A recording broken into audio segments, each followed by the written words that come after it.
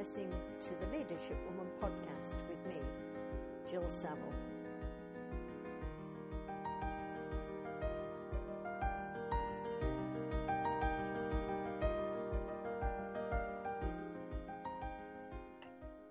And today my guest is Ruth Chiat. She is Head of Behaviour Change for SUSTRANS in London. And you're going to hear all about what SUSTRANS is. And we're going to listen to Ruth to discover a bit more about her and what led her into this role. So welcome, Ruth. Hi, thank you. Do you want to start by just telling us what SUSTRANS is? Yeah, so SUSTRANS is a charity. It's a national charity all about helping people and empowering people to choose healthier, happier journeys. And we do a whole range of, design and delivery of environmental and infrastructure projects to working with communities to help design those projects. And what my team is about, which is empowering people to actually make changes to how they move around on a more individual level. So it's not just about having more bicycles that you can hire in London. You're about actually helping people make that lifestyle change. Is that right? Yes, exactly. So, infrastructure change and, the facilities that are provided for communities are a really big part of it.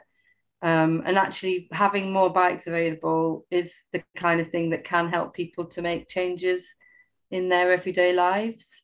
Another thing is, just do they have the confidence, or have they ever considered that it might be something for them?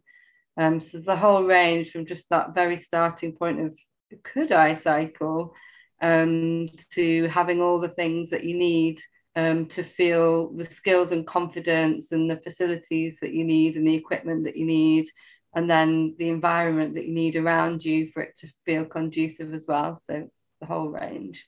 Yeah, I would definitely take some persuading to get on a bike. my first thought would be, can I even ride a bike? So whereabouts were you born? Because you're in London now. Yeah, I was actually born in London, in Waltham Forest. But I didn't grow up in London. I grew up in Sheffield. What was growing up in Sheffield like then? Yeah, I mean, Sheffield's a nice place. It's a lovely green place. It's a nice, friendly city. And what was school like? School. Yeah, I mean, I went to High Stores School. I think it's a good school. I always found school a bit of a struggle, to be honest.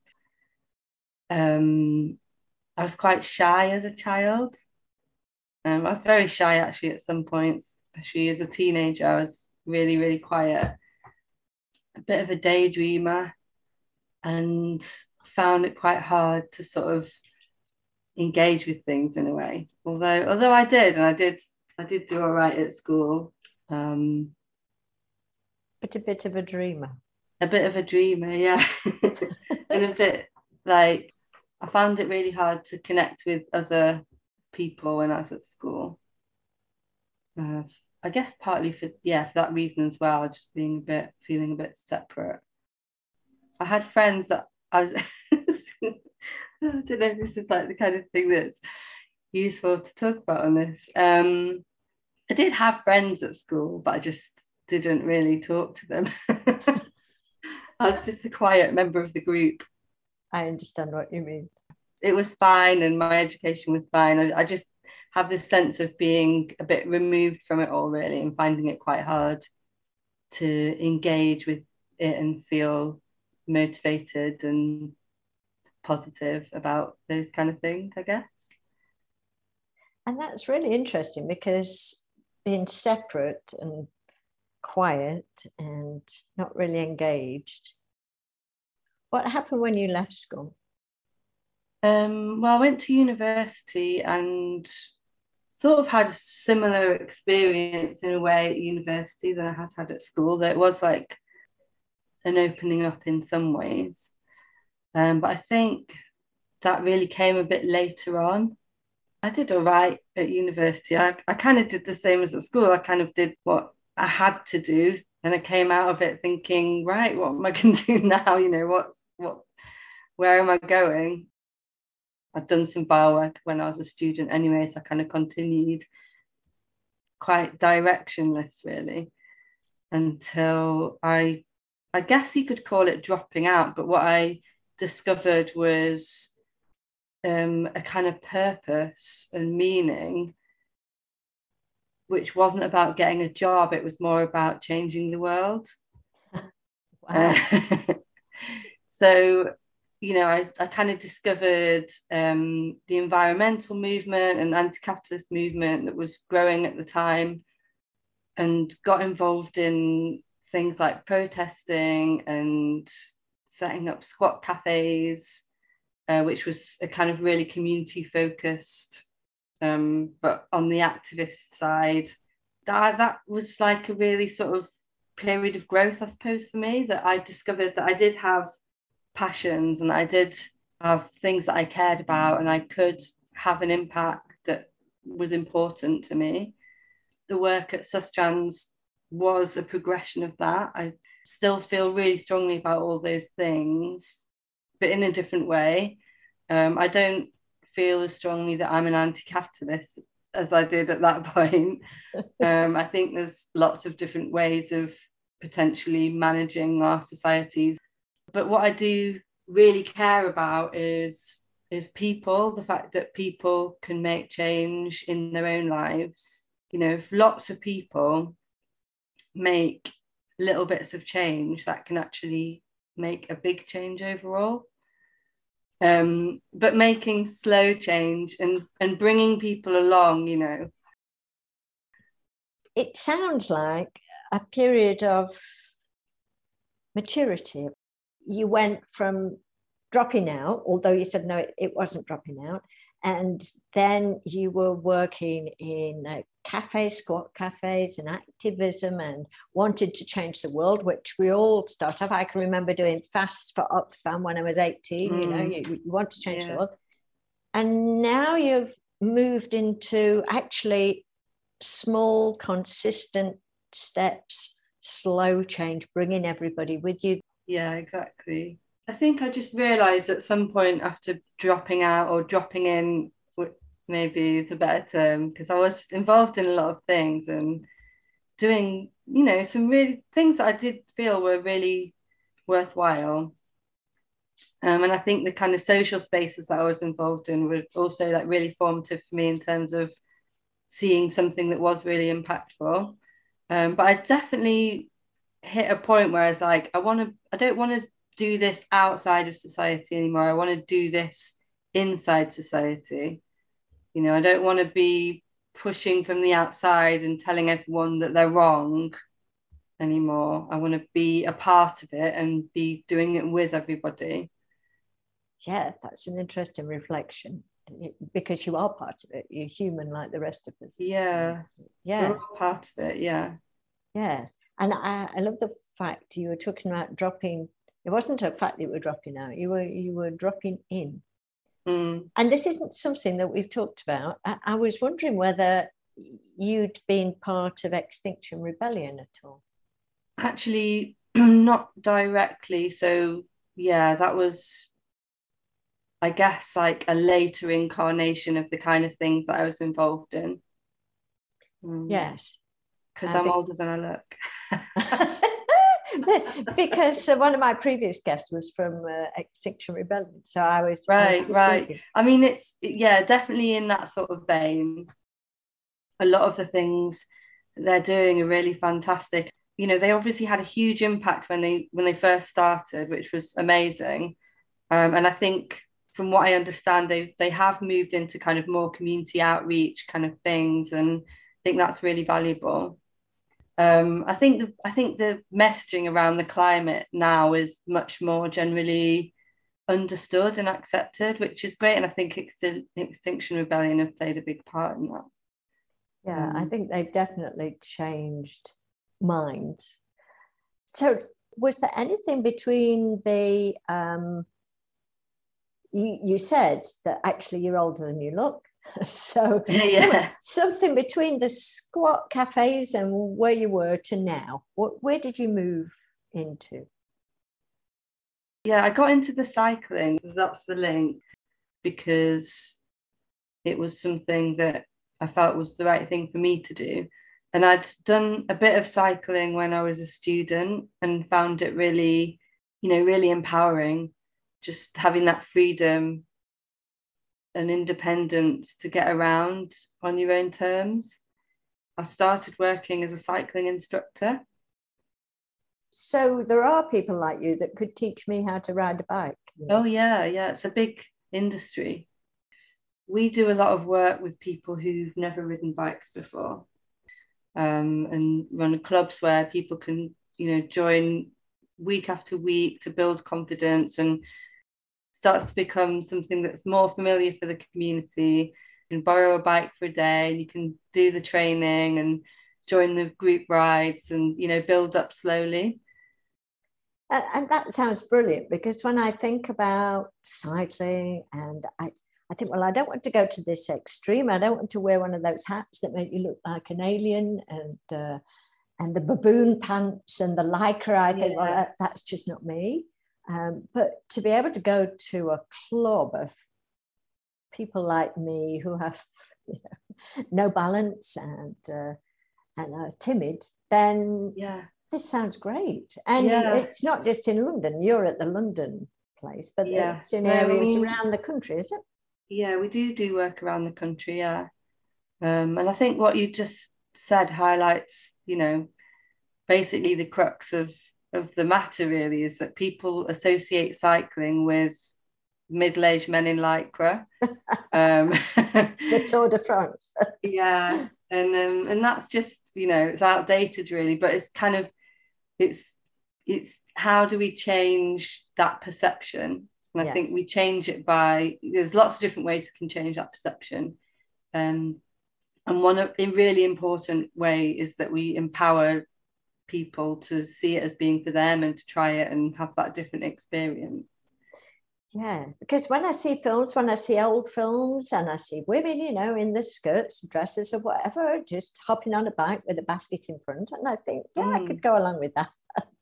Yeah, I mean, I could go along with that. I think having a really comfortable bike is a big part of it. Having a bike that feels comfortable, and you mentioned wearing a helmet. I mean, obviously, it's personal choice whether you wear a helmet, and I don't wear a helmet.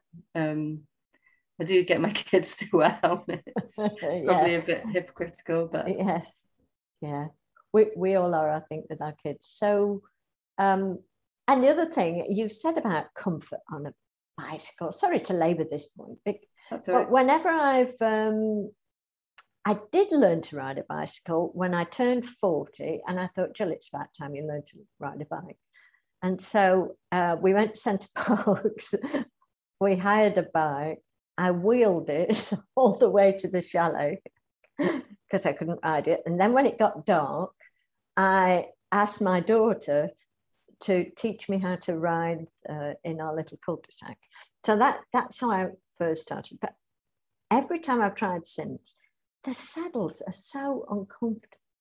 And I was saying this to somebody the other day, and I said, can you buy a better saddle? Yes, you can. But really, you're better buying these, I call them baboon pants. What? Oh, like, you mean shorts with pads in? Yes. You're better off buying those. They really make a big difference. And I thought, okay, maybe. But I certainly wouldn't wear them on the I'd cover them up. I mean, personally, I would go with a better saddle because, I don't tend to change my clothes to cycle because I just cycle to get around. So my personal choice would be to have a saddle that felt comfortable in whatever I was wearing. So you can just hop on your bike, pop to the shop, or I cycle to work. Whatever local journeys you want to do, it's more flexible than a thing of like, right, cycling time, get the cycling shorts on. But it is obviously all about personal choice. Everyone's got different ways that suit them, and I think you know, a lot of our work is about understanding people's unique needs and unique barriers, and working to those. And one thing you mentioned was doing it in the dark. So I was interested to understand that more, because I know, you know, some communities that we work with in London, you know, there's a lot of cultural barriers where women particularly, you know, don't feel like they should be cycling. It's not socially acceptable for them to cycle, or they, you know, they feel, I don't know if ashamed is the right word, but you know, they feel shy about cycling in public. Um, so we'll run sessions in places that feel quite private, that kind of thing. Yeah. And making the times that suit the people, you know, if it's mothers that we're working with, you know, often we can do it in school times while the children are in school. And it's quiet in a lot of, you know, the local area at the same time. So there's a lot of different considerations, and what it does really come down to is listening to what people's sort of specific needs are, and tailoring what we do to meet those needs. Yes. I can hear that you're discovering the barriers. I'm telling you my barriers, and doing it in the dark was purely because I didn't want the embarrassment of being laughed at when I fell off, you know. Yeah, I mean, I think that's the thing. If you haven't learned to ride a bike as a child, it is harder, and you feel maybe embarrassed that you don't know how to do it yet. Or Exactly. what's it going to look like? You don't know what it's going to feel like or what it's going to look like. You feel quite sort of daunted by it all. Yes. So creating the right environment for people to try it is really, really important. And you've really helped me, because at that time when I learned and I did buy a bicycle, and I did live near a trail, Teversal Trail. And funnily enough, the house that I'm buying in August is again near Teversal Trail. And it's already crossed my mind, Jill, maybe it's time to have a bike. Yes, it's many years later, but why not? And the things that you're saying are making this possible. It's making this seem less daunting. I don't need all this fancy, I don't need the fancy clothes. I can do it every day like they used to do in the old days, dare I say, in the old days. And this is more like, yeah, it's more attractive to me now, Ruth. So you might have a convert here. Good, I'm glad to hear that. So you started off, you were a cycling instructor, so fill in a little bit more of the gap between there and moving to this head of behaviour change. Yeah, so from being a cycling instructor, I got a job at SUSTRANS to be a bike officer, which was an exciting project that, you know, in schools to excite sort of children around active travel, cycling mainly, and to create behaviour change around the school journey. Mm-hmm. I found that a really rewarding project to work on. And, you know, while I've been at SUSTRANS, I've worked in lots of other areas as well, and worked in collaborative design, which is about including communities in how we redesign or reimagine the environment around us. Mm-hmm. The people that use the space have the best understanding of what's needed in that space and how they can get the most out of that space. And also, if people are involved in reimagining a space, they feel a part of that change rather than feeling like something's being imposed on them. I came back to behaviour change after having my second child and maternity leave. So you've very definitely gone from being outside and sort of shouting, you're all doing it wrong, to being on the inside and how could we make this work? Let's see if we can do this together. Yeah. And so I did ask you to think of 3 things that you'd learned over the years that you thought would be helpful for people to take away. So what would the first thing be? My first takeaway is just that being active and spending time outdoors is just really amazing for my well-being, your well-being, health and mental health.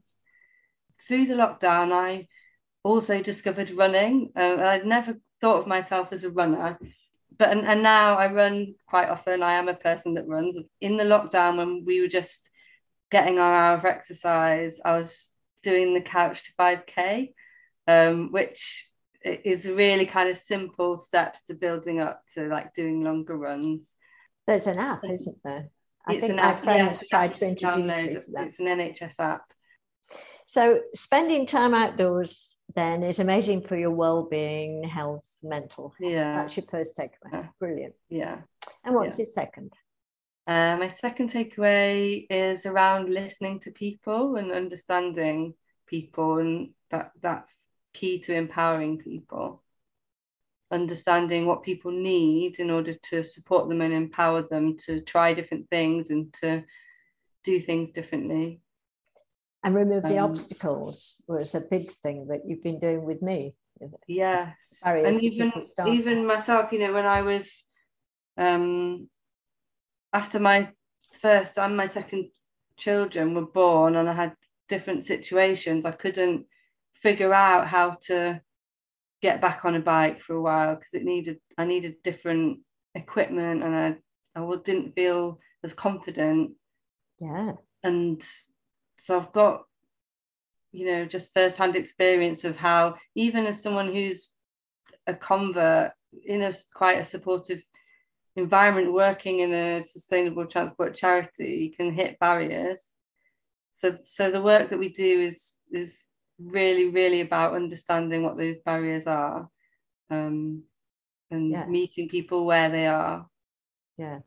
I was just thinking about having my children, and if you'd have told me I had to ride a bike as well, it can actually be really empowering to ride with a child, because when you've got a child and you've got a buggy, and why I suddenly went from being free to go wherever I wanted on my bike to being like, right, I've got this buggy and I've got to get a bus somewhere, and I've got to get a bus from there to there and wait for another bus, and because there isn't a direct bus, and on a bike you just go your direct route, or you choose your route. I can imagine. I did make sure that all 3 children could ride bikes and could swim, because they were things that I didn't do. And what's the third thing? So the third thing kind of ties those things together, and it's about our beliefs about ourselves, and also the beliefs that we collectively hold about ourselves as a society or within a community, and just that those beliefs can shift. Yes, I mean, we could talk for hours about beliefs and changing beliefs, and when I'm thinking about when I listen to my father talk, and he will comment that the bus driver was a woman. And